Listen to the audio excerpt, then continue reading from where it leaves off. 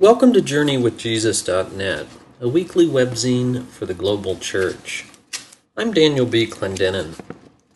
My essay this week is called Positively Maladjusted, Martin Luther King in Transformed Nonconformity. It's based upon the lectionary readings for Sunday, August the 24th, 2008. In grad school 25 years ago, I wrote a paper on the preaching of Paul Tillich, and in the process read several collections of his sermons. When my professor Peter DeYoung described actually hearing Tillich preach, it occurred to me that merely reading his sermons must have paled in comparison. So I was surprised to learn that the book, Strength to Love, a book of sermons by Martin Luther King, is actually a bestseller for Fortress Press, even though they published it long ago in 1986, and other publishers did so much earlier. King's book of sermons brings back memories. Fresh out of grad school, I taught a course on contemporary cultural issues, or CCI as the students called it. William Tyndale College had been founded in inner-city Detroit in 1945, and when I was there, black students constituted 35% of our enrollment. Racism was more than an academic issue for my students. For my section on racism, the class read a favorite sermon of mine by King from this book, Strength to Love. King's sermon is based on Romans 12, 1 and 2, one of the readings for this week. Do not conform any longer to the pattern of this world, but be transformed by the renewing of your mind. With typical eloquence and brilliance, King captured this powerful text in just two unforgettable words that I've always loved: transformed nonconformity. King observes how the pressures for cultural conformity, or what he says, to condition our minds and feet to move to the rhythmic drumbeat of the status quo, end quote, are immense. Nevertheless, followers of Jesus have a higher loyalty than conformity to social respectability. Living in time and for eternity, Christians need to discover ways to live very much in the world, but not of the world. We should never abandon the world, but we should never embrace it. We must make history, says King, but not be shaped by history. Liberal Christians tend to forget that the world is fallen, that God calls us to be what 1 Peter 1:1 calls strangers and aliens in this world. And so liberals often conform and can assimilate to culture. Conservatives, on the other hand, forget that the world is ultimately very good, Genesis 1:31. And so they tend to separate from and condemn culture as irredeemably evil. We ought to steer a middle course between these two extremes. We should love and engage the world without separating ourselves from it or allowing ourselves to be uncritically integrated into it. Most people, says King, are, quote, thermometers that record or register the temperature of majority opinion, not thermostats that transform and regulate the temperature of society, end quote. Social scientists tell us, for example, that Christians divorce at about the same rate as the general population. We watch the same films and television shows. We read the same books. We give about the same percentage of our income to charity as other people. Our teenagers have premarital sex at about the same rate as other kids, and so forth. The church, King reminds us, has defended slavery and racial discrimination, wars and economic exploitation. At some level, at least, we participated in the Holocaust. We swallow cultural propaganda, hook, line, and sinker.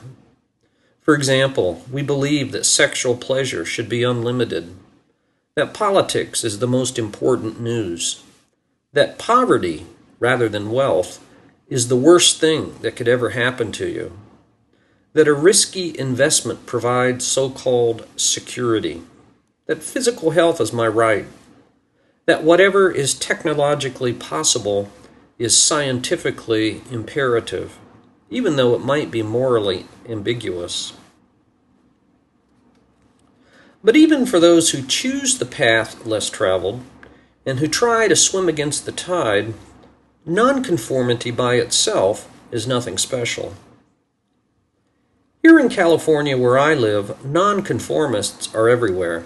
They ride funny bikes, experiment with alternate energy, eat organic foods, dress down instead of dressing up, and generally flaunt what they think is an independent spirit, but which often is merely a different type of social conformity. Sometimes, says King, nonconformity is little more than exhibitionism. In stark contrast, the nonconformity that the Apostle Paul describes in Romans 12:1 and 2 has a specific orientation or direction, which is Christ-likeness through what Paul calls a renewed mind. The French sociologist Jacques Ellul, who lived from 1912 to 1994, worked with marginalized teenagers on the streets of Bordeaux back in the 1950s and 60s. His goal, Ellul said, was not to make these marginalized and disenfranchised kids adjust to the normal patterns of society. Making them fit in would only make them cultural conformists. Rather, Ellul said, his goal was to help the kids move from being negatively maladjusted to society to becoming what he called positively maladjusted to society. He wanted them to be transformed nonconformists. King says something very similar in his book, and I quote, "There are some things in our world to which men of goodwill must be maladjusted. I confess that I never intend to become adjusted to the evils of segregation and the crippling effects of discrimination, to the moral degeneracy of religious bigotry and the corroding effects of narrow sectarianism, to economic conditions that deprive men of work and food, and to the insanities of militarism and the self-defeating effects of physical violence." Christian nonconformity, in other words, has a very specific orientation. Hope for our world rests in creatively and positively maladjusted believers. This week's other text from Exodus chapter 1 provides an example of nonconformity in relation to the political powers of this world, in contrast to conformity to God's redemptive purposes. The Israelites were in Egyptian bondage, increasing in number and power, when the Pharaoh gave the order for infanticide, to terminate all the male Hebrew births. But the midwives defied the state authorities because the text says, quote, "they feared God," end quote, rather than fearing Pharaoh. Later, when asked what had happened, they covered up their civil disobedience by lying. Nonconformity isn't easy. King, who won the Nobel Peace Prize in 1964, paid the ultimate price when James Earl Ray assassinated him as he stood on the balcony of a Memphis hotel. When I suggested King's sermon to a small group Bible study in my church, one couple took a cursory look at what King had to say. They judged that they had no interest in his message and then quit the group. But the Apostle Paul is clear about the journey with Jesus. Transformed nonconformity. And now for further reflection. In their various books, Marcus Borg and John Dominic Crossan argue that Jesus' alternate reign and rule subvert cultural conformity. They say that whether ancient or modern, most societies have normalized a status quo that consists of, number one, political oppression that marginalizes ordinary people. 2, economic exploitation whereby the rich take advantage of the poor. And number 3, religious legitimation that suggests don't try to change things because that's the way God wants it. It's easy to think of other aspects of cultural conformity that Jesus would subvert. Ethnic stereotypes, media propaganda, gender roles, consumerism, degradation of the earth, voting patterns, obsession with sports, ideas about work and calling, on and on. Consider this week how God might want to transform and renew your mind toward a transformed nonconformity in the image of Jesus.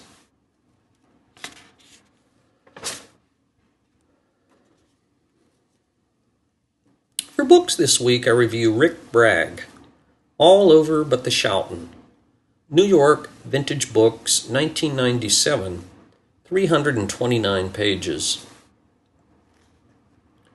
In this first volume of his trilogy of family memoir, Rick Bragg, born in 1959, takes us to rural Alabama's deep south, and through his deft storytelling introduces us to his people and their ways.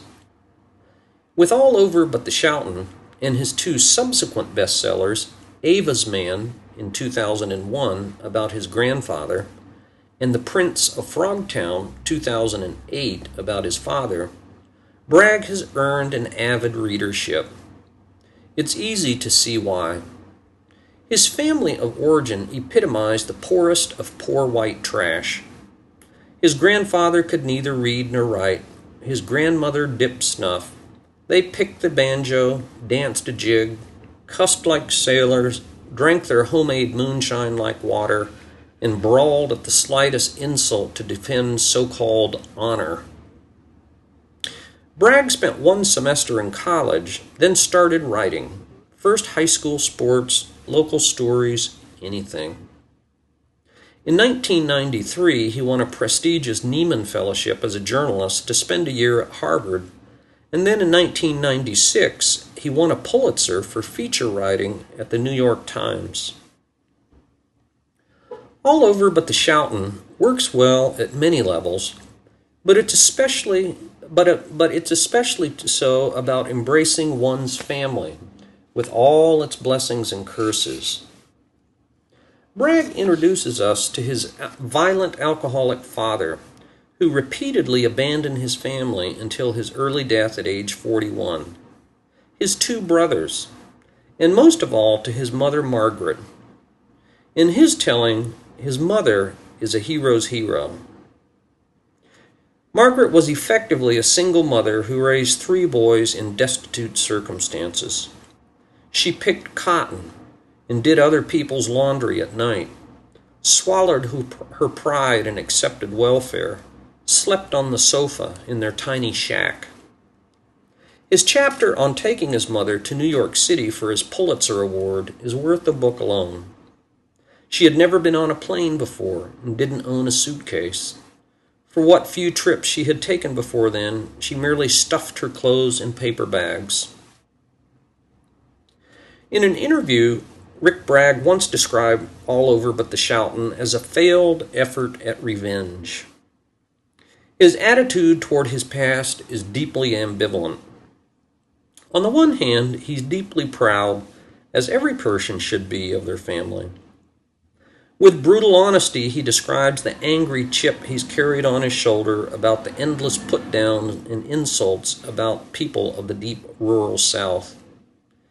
He'd prove those cultural snobs wrong, by God. On the other hand, his journey leaves rural Alabama as only a distant reflection in his rearview mirror, as his professional reporting takes him around the world. The revenge he savored would come, he thought, when he finally saved enough money to buy his mother a real house for cash. And so he did. It would be what he called, quote, a house of healing, end quote. But the day his mother moved in, his two adult brothers brawled in the front yard, and his mother returned to her tiny shack before settling in to the new house. And so, Bragg admits, life and the power of place are far more complicated and rich. Rick Bragg has now come full circle. Today, he teaches writing at the University of Alabama at Tuscaloosa. Rick Bragg, all over but the shoutin'. For film this week, I review Shanghai Ghetto from the year 2002. This fascinating documentary recounts the history of 20,000 Jews who fled 8,000 miles from Europe to Shanghai, China during World War II, when most all other countries had closed their borders to them. At the time, much of China, including Shanghai, was occupied and controlled by enemy Japan. Because of their own racist stereotypes, however, the Japanese feared the Jews and so allowed the refugees to exist in what was called the Restricted Sector for Stateless Refugees.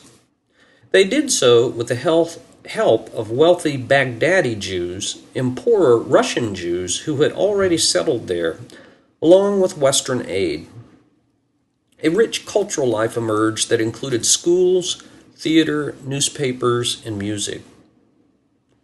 As one of the poorest sections of Shanghai, life for the local Chinese who lived together with the Jews was often worse. After Pearl Harbor, American attacks on the Japanese in China made the horrible conditions in the Shanghai ghetto even worse. The film draws upon archival footage, diaries, letters, historians, and, most powerfully of all, interviews with a half a dozen survivors who were children of 8 to 10 years old at the time, but whose memories are still vivid. Shanghai Ghetto, from the year 2002.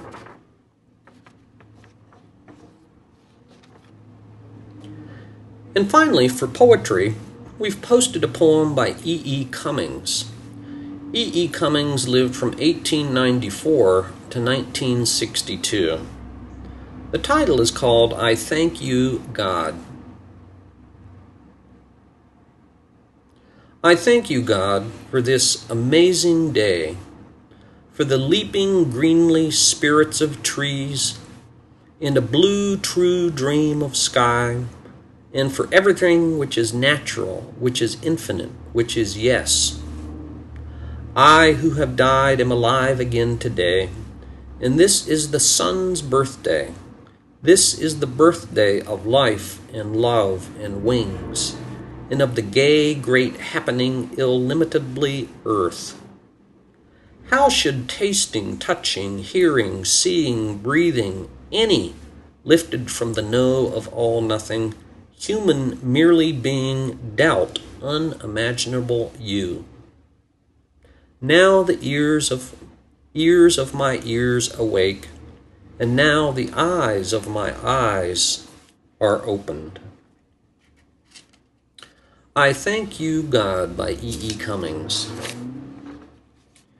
Thank you for joining us at JourneyWithJesus.net for Sunday, August 24th, 2008. I'm Daniel B. Clendenin.